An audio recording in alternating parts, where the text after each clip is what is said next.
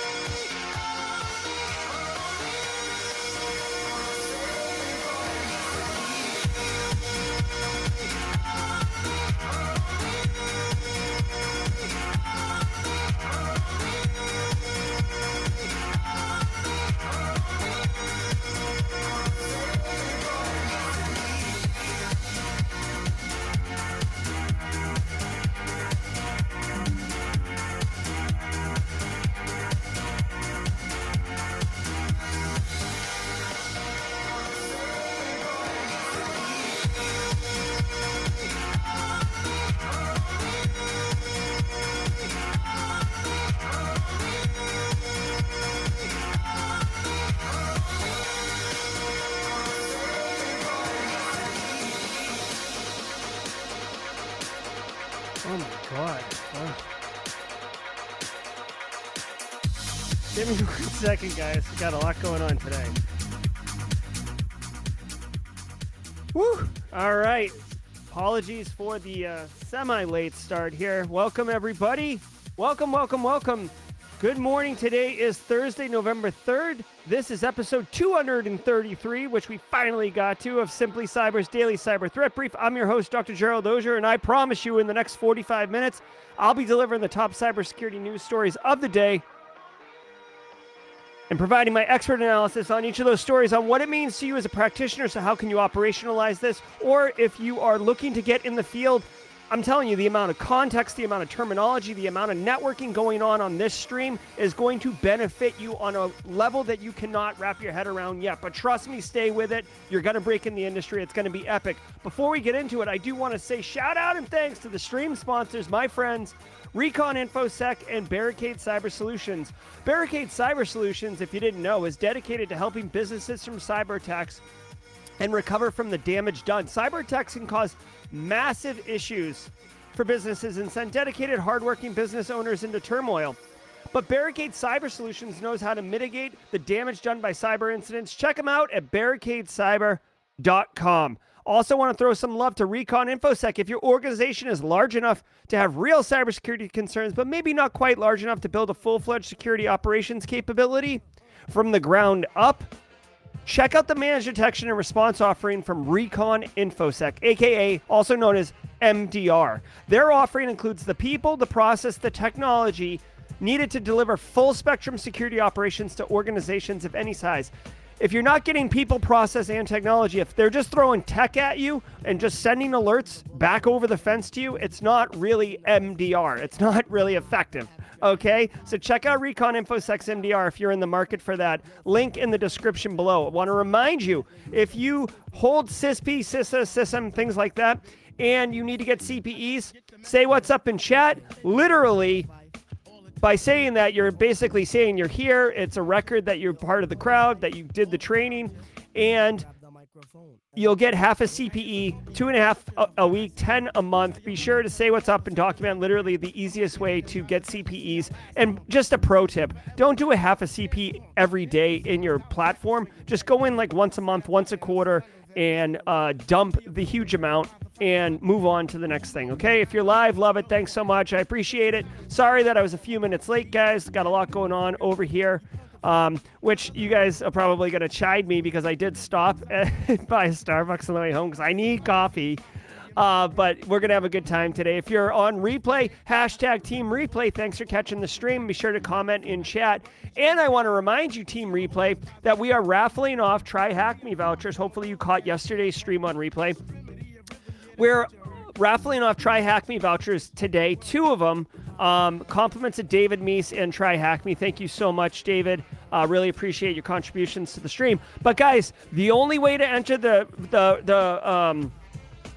raffle today is to go to the Discord server and go to the giveaway channel and then hit the little emote for the celebration. That's how you enter. I'm going to quickly show a little video, 15-second video, exclamation point Discord in chat to get to the Discord server, but you can only enter the Try Hack Me raffle today on the Discord server.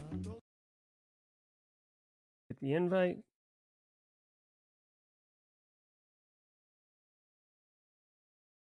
You're in the Simply Cyber Discord. The giveaway channel.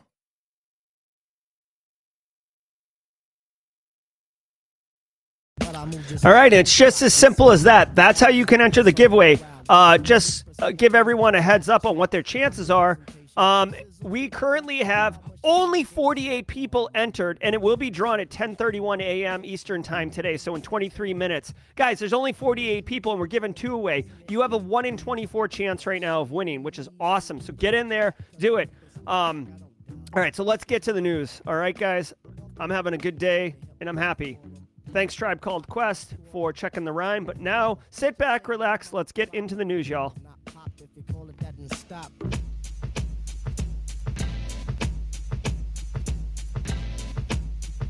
Third, 2022. Here we go.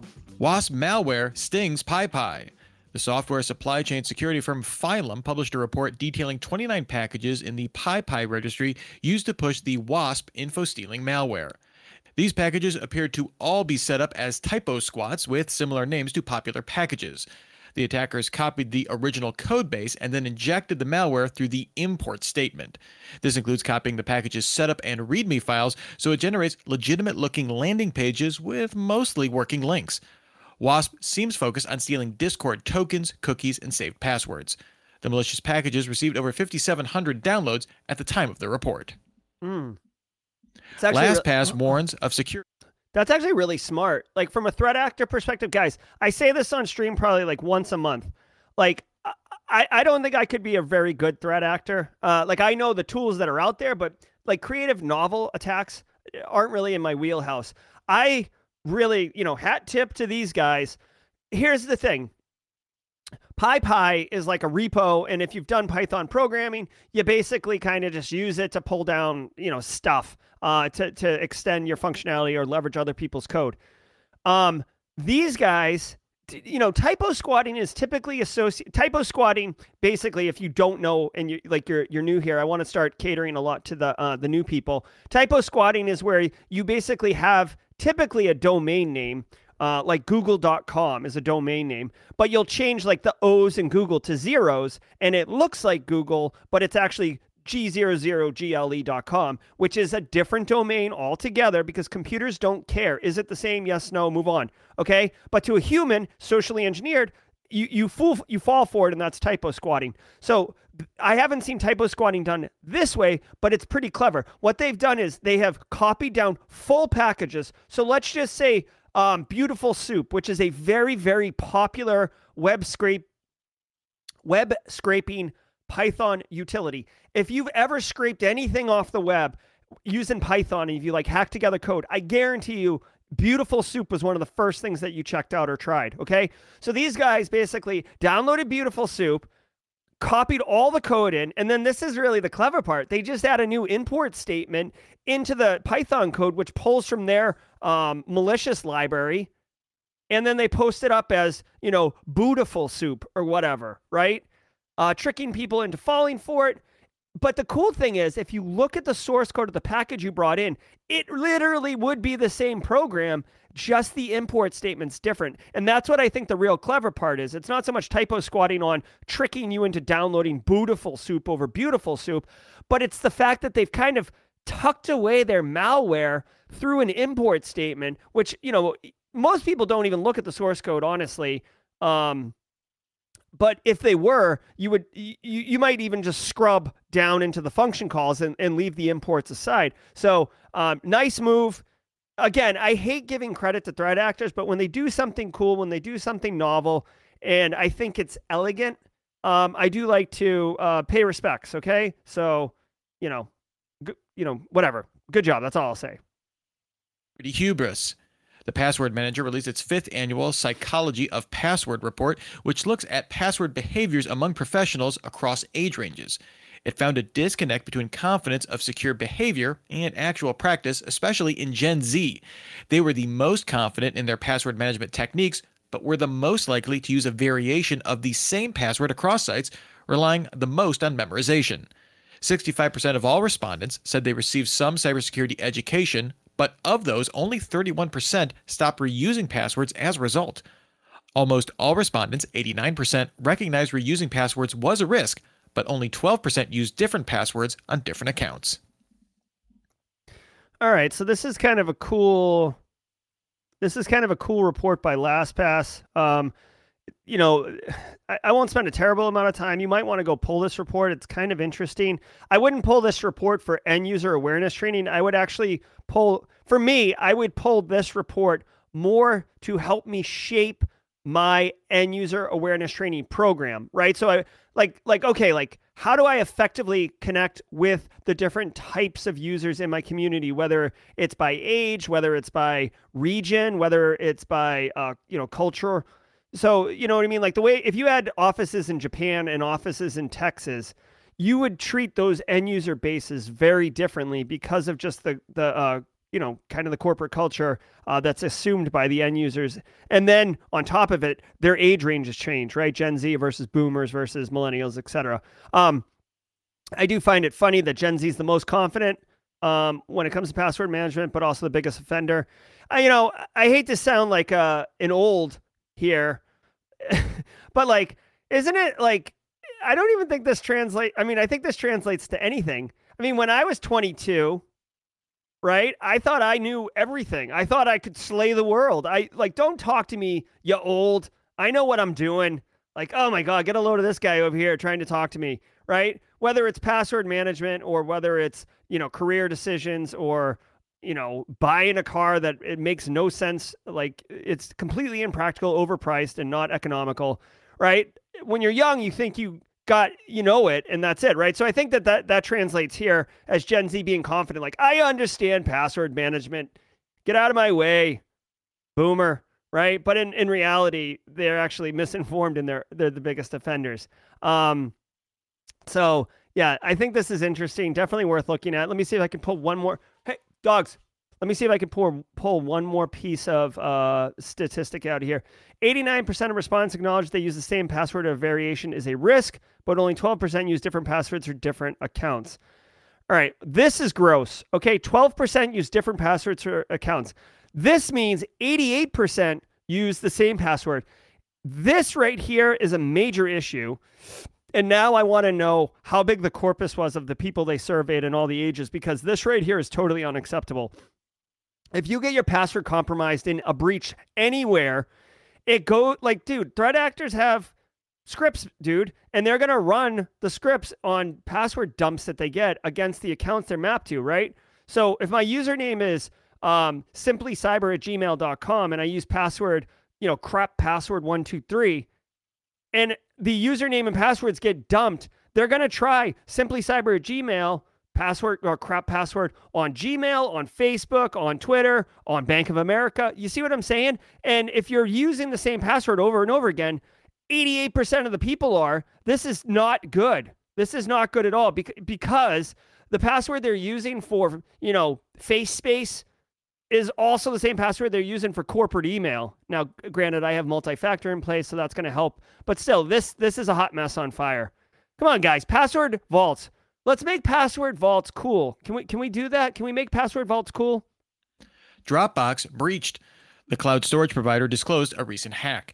It saw threat actors gain access to one of its GitHub accounts through a phishing attack. This led to the theft of 130 code repositories. GitHub notified Dropbox of suspicious behavior on October 14th. Dropbox says the repositories contain credentials like API keys used by its developers.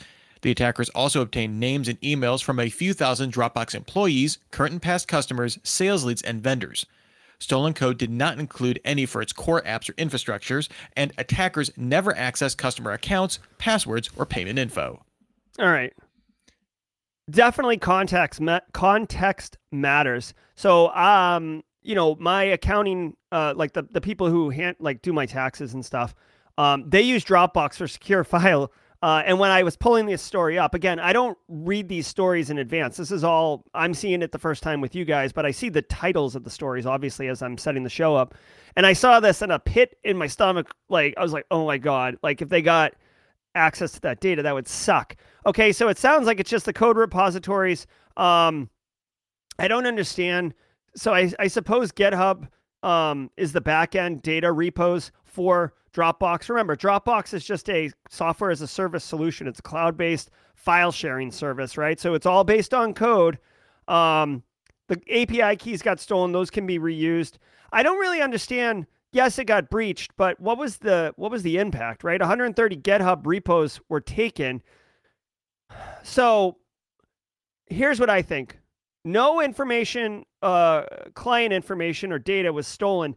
The only benefit here is that threat actors now have the code, so they could technically review the code, find vulnerabilities, and, crack a hack, at some time in the future, because it's going to be really difficult for Dropbox to re-engineer their entire platform with all brand new code. This is why getting to the top of David Bianco's pyramid of pain, the TTPs at the top, this is why it's so painful. Dropbox is not going to re-engineer their entire platform because their code base got leaked, right? So yes, it's going to be different in a month, in a year, than what it is today and what these hackers got. But by and large, lots of it is going to be the same. And if they can find vulnerabilities, if they can find bad programming, if they can find security loopholes in the source code, they will be able to exploit it. And then you're going to get potential breaches of end user data, which would totally suck. So not a good look for Dropbox, but the impact isn't wicked bad yet. Musk on Twitter bans. One of the biggest questions since Elon Musk acquired Twitter would be how the self-described free speech absolutist would handle previous banned accounts, specifically that of former President Donald Trump. Musk addressed these concerns, saying that the platform will not reinstate banned accounts before there is a clear process to do so. Musk said it will take at least a few more weeks to build that process, and he began talks with civil rights leaders about joining a content moderation council. Okay, so this is cool. All right, so here's the deal. I do appreciate this. Like, obviously, Elon taking Twitter has been in the news multiple times over the past couple weeks. Some people, like I told you, my aunt got off the platform because she said that there was all sorts of basically Nazi-related content in her feed, and she was like, what the hell? Like, this isn't, I don't like this. This isn't good. I'm out of here, if this is what Twitter's to become. So I don't know if that's what it's going to become or not, but I do appreciate that Musk is approaching banned users with some level of thought and process. Now, who knows? The clear process might be a clown show where it's like, oh, if you align with Musk's beliefs, then you're clear. And if you are some malicious, hacker, attacker, or you don't align with Musk's views and you're banned, then you don't get banned, right? I don't know if that's the process. My point is, a clear process does not always mean a fair process, right? Now, if the process is transparent and it's followed, objectively, and everybody's on the same page and feels good about it, good. That sounds more like what it's going to be, because he said he was going to be inviting civil rights activists or civil rights representatives. I didn't quite catch the whole story, but he's going to be convening a council of people of different backgrounds, different perspectives, different agendas, different interests, in order to define this process or to adjudicate on this process. So it sounds promising, okay? That Twitter's doing something that isn't just devolving the platform into a hot mess on fire. So we'll see how it goes. We'll continue with that. I do want to say what's up to everybody in chat. I came in really hot, so I didn't get a chance to welcome folks. But trust me, I'm very happy to see all of you, and I hope you're all well. Let's do the read. And now, thanks to this week's episode sponsor, Votiro. UFOs are everywhere. They're in your applications, cloud storage, endpoints, and emails. That's right, UFOs, unidentified file objects, are hiding in files across your organization. UFOs can contain malware that exfiltrates data or deploys ransomware. And 70% of UFOs can't be detected by traditional scanning solutions like antivirus and sandboxing. That's where Votiro comes in. Votiro prevents UFOs before they hitch a ride in on files, without detection and without slowing down business. Do you believe? Learn more at votiro.com/UFOs. That's VOTIRO.com/UFOs.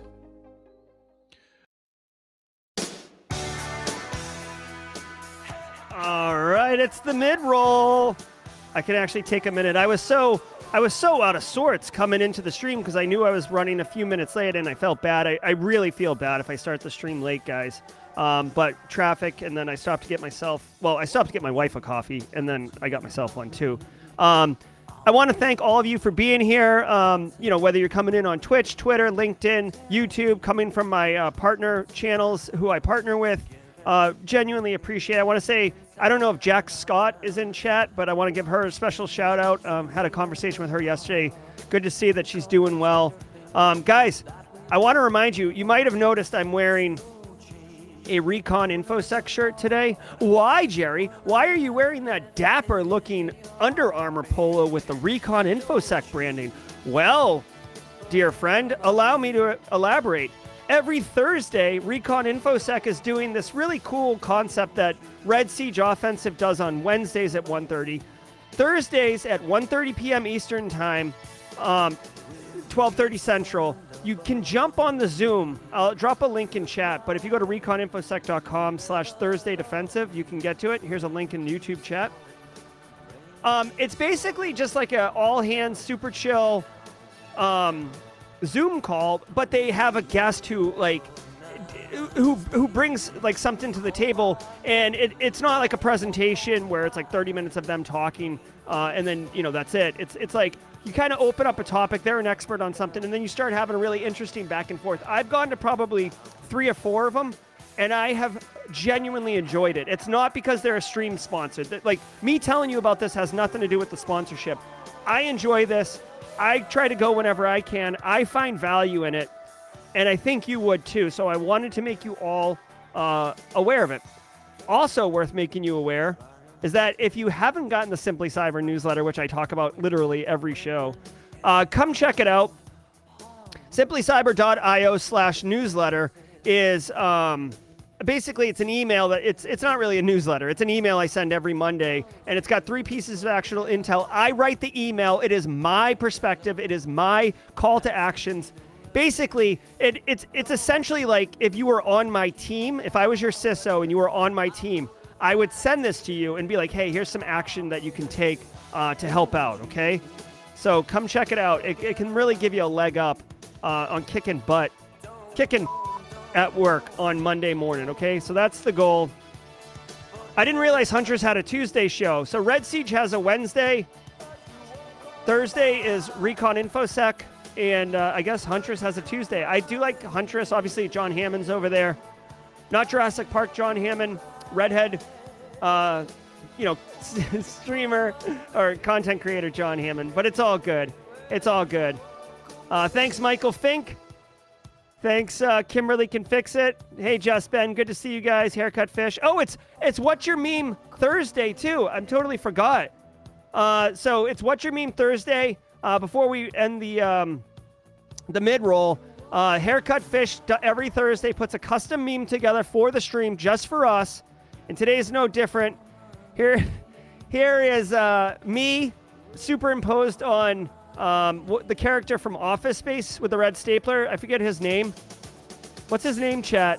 But don't make me spicy or I'll burn this place to the ground. That scene from that iconic movie, Office Space. What's his name? Hey, Philip Martin. Hey, Michelle Dane. Milton. Yes, Milton.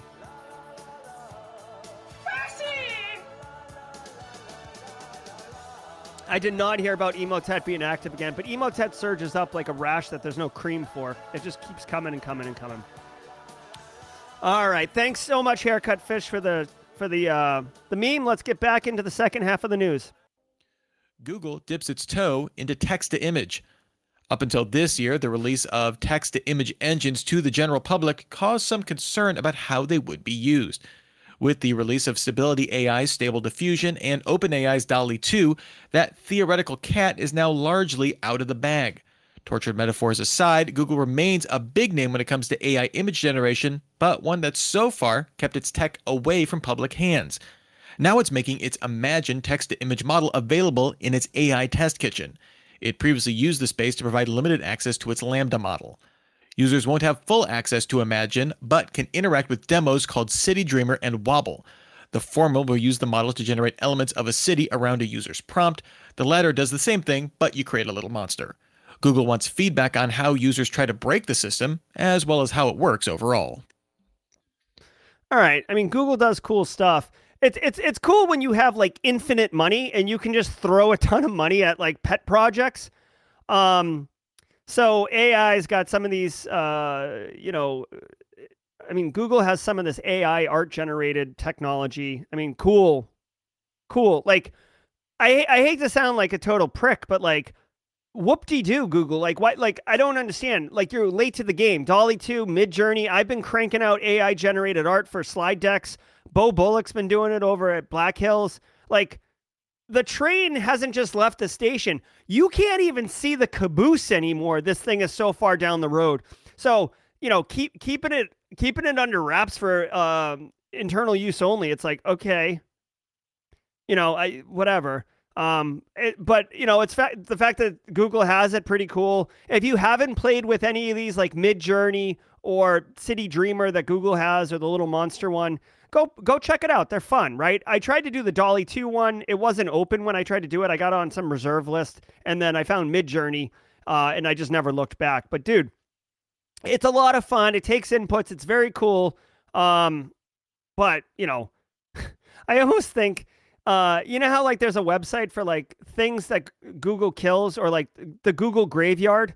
This could end up there too. Like, I mean, it's cool, it's fun, but like, okay, it's cool and fun. Next. TikTok sends European data to China. The popular social network updated its privacy policy, outlining that European user data can be accessed by its employees outside the bloc, including in Brazil, Canada, Israel, the US, and China. TikTok claims that employees use the data to make the platform consistent, enjoyable, and safe.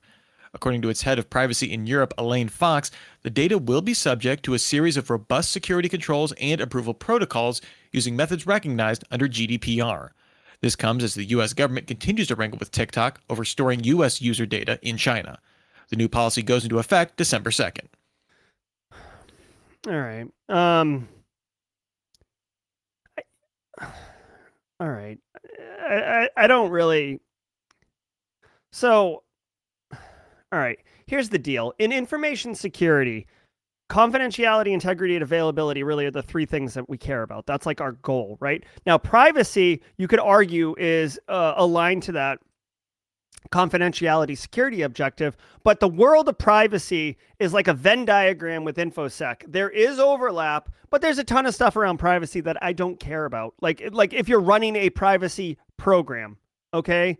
Like the way you disclose things and the way that you allow people to request that things be taken down or adjust, right? Those things are all important. I'm not saying they're not important. I'm just saying I'm an information security professional, but you privacy people can have that. My overlap is making sure that the integrity of the controls of the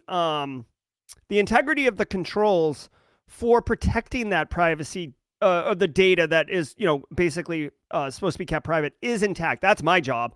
And that's where we high five. So this story, like TikTok tells European users that staff in China gets access. So now they probably told them because GDPR required it, right? So, like, what are you going to do? TikTok, wildly popular. China owns it. China's getting all the data. China wants to do it. I have some, like, catch me for a beer in a private conversation. I have some theories that are maybe politically aligned that I don't want to share on this stream publicly because I keep this apolitical. But, at the end of the day, they're a business and it's their data. You're using the platform for free. So you're the product and your data is what they want, right? That's the asset that they're actually generating, not just for marketing, but for other internal purposes, right? So, until there's legislation, sanctions, policy that says you can't do it, then it's going to keep going. And it gets really funny too, because like a country, you can sanction a business from being able to do business with another country, right? You could say, oh, the United States isn't going to do business with China, right? But like, you can't, as far as I know, you can't tell citizens they're not allowed to use a product, right? I mean, I don't know. I mean, the U.S. can't say, hey, U.S. citizens, you're not allowed to use TikTok, right?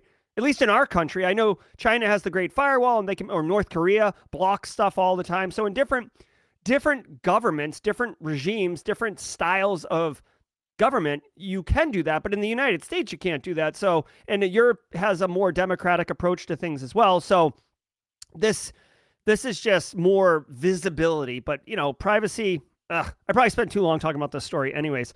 Really quick shout out. We have our winners, winner chicken dinner for our Try Hack Me. Not only IT and Dennis Skultity. Congratulations on your W. Connect with me on Discord. You guys, I know not only IT is typically here, but Dennis I don't recognize. So Dennis, if you're on Team Replay, guys, congratulations. For those who didn't win that are Team Replay, better luck next time. All right, let's keep going. Twitter disrupts China-based influence operations. The recently transacted social network released data on the covert operations to researchers and The Washington Post. Twitter removed 3 distinct networks operating out of China, taking down 2,000 user accounts. These posed as US-based. 2 targeted a right-leaning audience and 1 left-leaning, all of them hitting on hot-button issues, including election rigging, trying to stoke hyper-partisan discord. These takedowns occurred between April and October, with one network tweeting out over 250,000 times. Some of these accounts also received non-insignificant followings, with one account having over 26,000 followers and receiving 180,000 retweets of various conspiracy theories. Wow, interesting. So China had some Twitter accounts that 2,000 of them, frankly, that got deleted ahead. So this is really cool. I'm glad to see it. There's a lot of discussion around the integrity of the elections in the U.S. coming up next week. And I'm happy, obviously misinformation, disinformation campaigns, propaganda would be used by United States adversaries in order to sow discontent and, basically tear the system apart from the inside.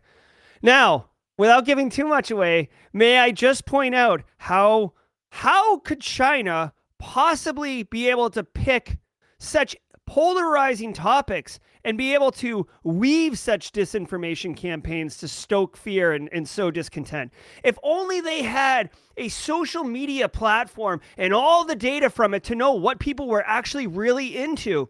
I don't know. That's a thought exercise, something to really consider. But hey, you know what? Really, really happy that they did this and, promoting election integrity. DOJ indicts hacker group for RICO conspiracy. The U.S. Department of Justice partially unsealed charges against 8 individuals involved in a cybercrime organization operating a racketeer-influenced and corrupt organizations, or RICO conspiracy. The accused allegedly purchased server credentials of CPAs and tax prep firms on the dark web. They then used this access to steal thousands of tax returns, file false returns, and then open bank accounts under fraudulent tax businesses to receive tax preparer fees. The group claimed over $36 million in false refunds, but the actual loss amount appears to be closer to $4 million. The operators face up to 44 years in prison. Cybersecurity. All right, hold on. So that's the news. I'm still reading this. So I can't help but when I think of RICO, I think of that scene from the Dark Knight where they've got the Taiwanese guy, or the Singapore guy who's running the money for all of the criminal organizations in Gotham, and then he's gone back and they can't get him, and then Harvey Dent's like, RICO, we'll get him on the RICO. Yes, okay, so that's what I think of when I think of RICO. Basically, 8 individuals broke into a CPA firm, stole thousands of people's tax returns, and then filed fraudulent tax returns. This is, peanut butter and jelly. There's nothing like a peanut butter and jelly sandwich in a lunchbox, right? There's nothing crazy sophisticated going on here. Tax fraud has been around since taxes were getting paid. And it sucks, obviously, because each and every person that has a fraudulent tax return filed, they are getting screwed. The U.S. government is getting screwed. Everybody's getting screwed except these people who are taking the money and laughing all the way to the bank, right? So where's I got rid of the cash register. Straight cash, homie. All right. So anyways, So Jeremy Williams with the super chat on the boo boo bus. Have a great day. Oh, paramedic Jeremy Williams, thank you so much. So, anyways, good. You know what? I like that people are being held accountable for committing cybercrime. They should be held accountable. One of the best ways to deter people from bad behavior is to make examples of other people and show them very overtly, hey, you want to commit a crime? It's up to you. But here is the risk that you're taking. What? Did we just become best friends? Yep. Yes. Do the GRC risk analysis on yourself, right? That's why ransomware is so rampant right now, because the impact of the threat of getting caught and the punishment for it, while serious, the likelihood is very low, so the risk isn't that high. So go for it. This right here, you want to commit tax fraud? I dare you, because you're going to go to jail for minimum, it says here, 20 years in federal prison. 20 years in federal prison. You know what I don't want to do? Spend a day in federal prison, let alone 20 years. Get out of here with that noise. No thank you at all. So let me here. What do we want to listen to, guys, on our as we see ourselves out here?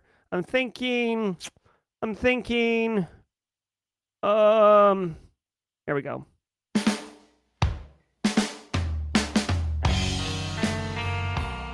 All right, guys.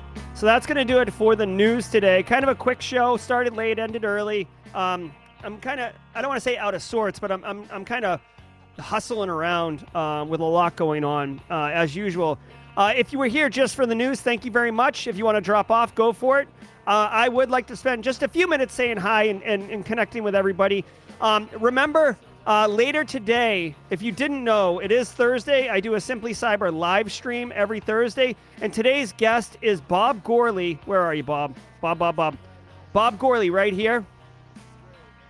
And Bob, I can't get the stupid thing to turn over. But Bob Gourley, this guy right here, you can't see his picture, but he has been around for a very long time. He runs Uticon, which is in the Beltway area down in Virginia. This guy's very well informed, very smart, longtime practitioner. He was in he was in the federal government when the original sophisticated threat actors came on the scene. I'm talking, you want to talk about OG elders of the InfoSec world? This guy helped define it. When I heard his story, it made me think of Cliff Stoll and the Cuckoo's Egg and what happened over at UCal Berkeley.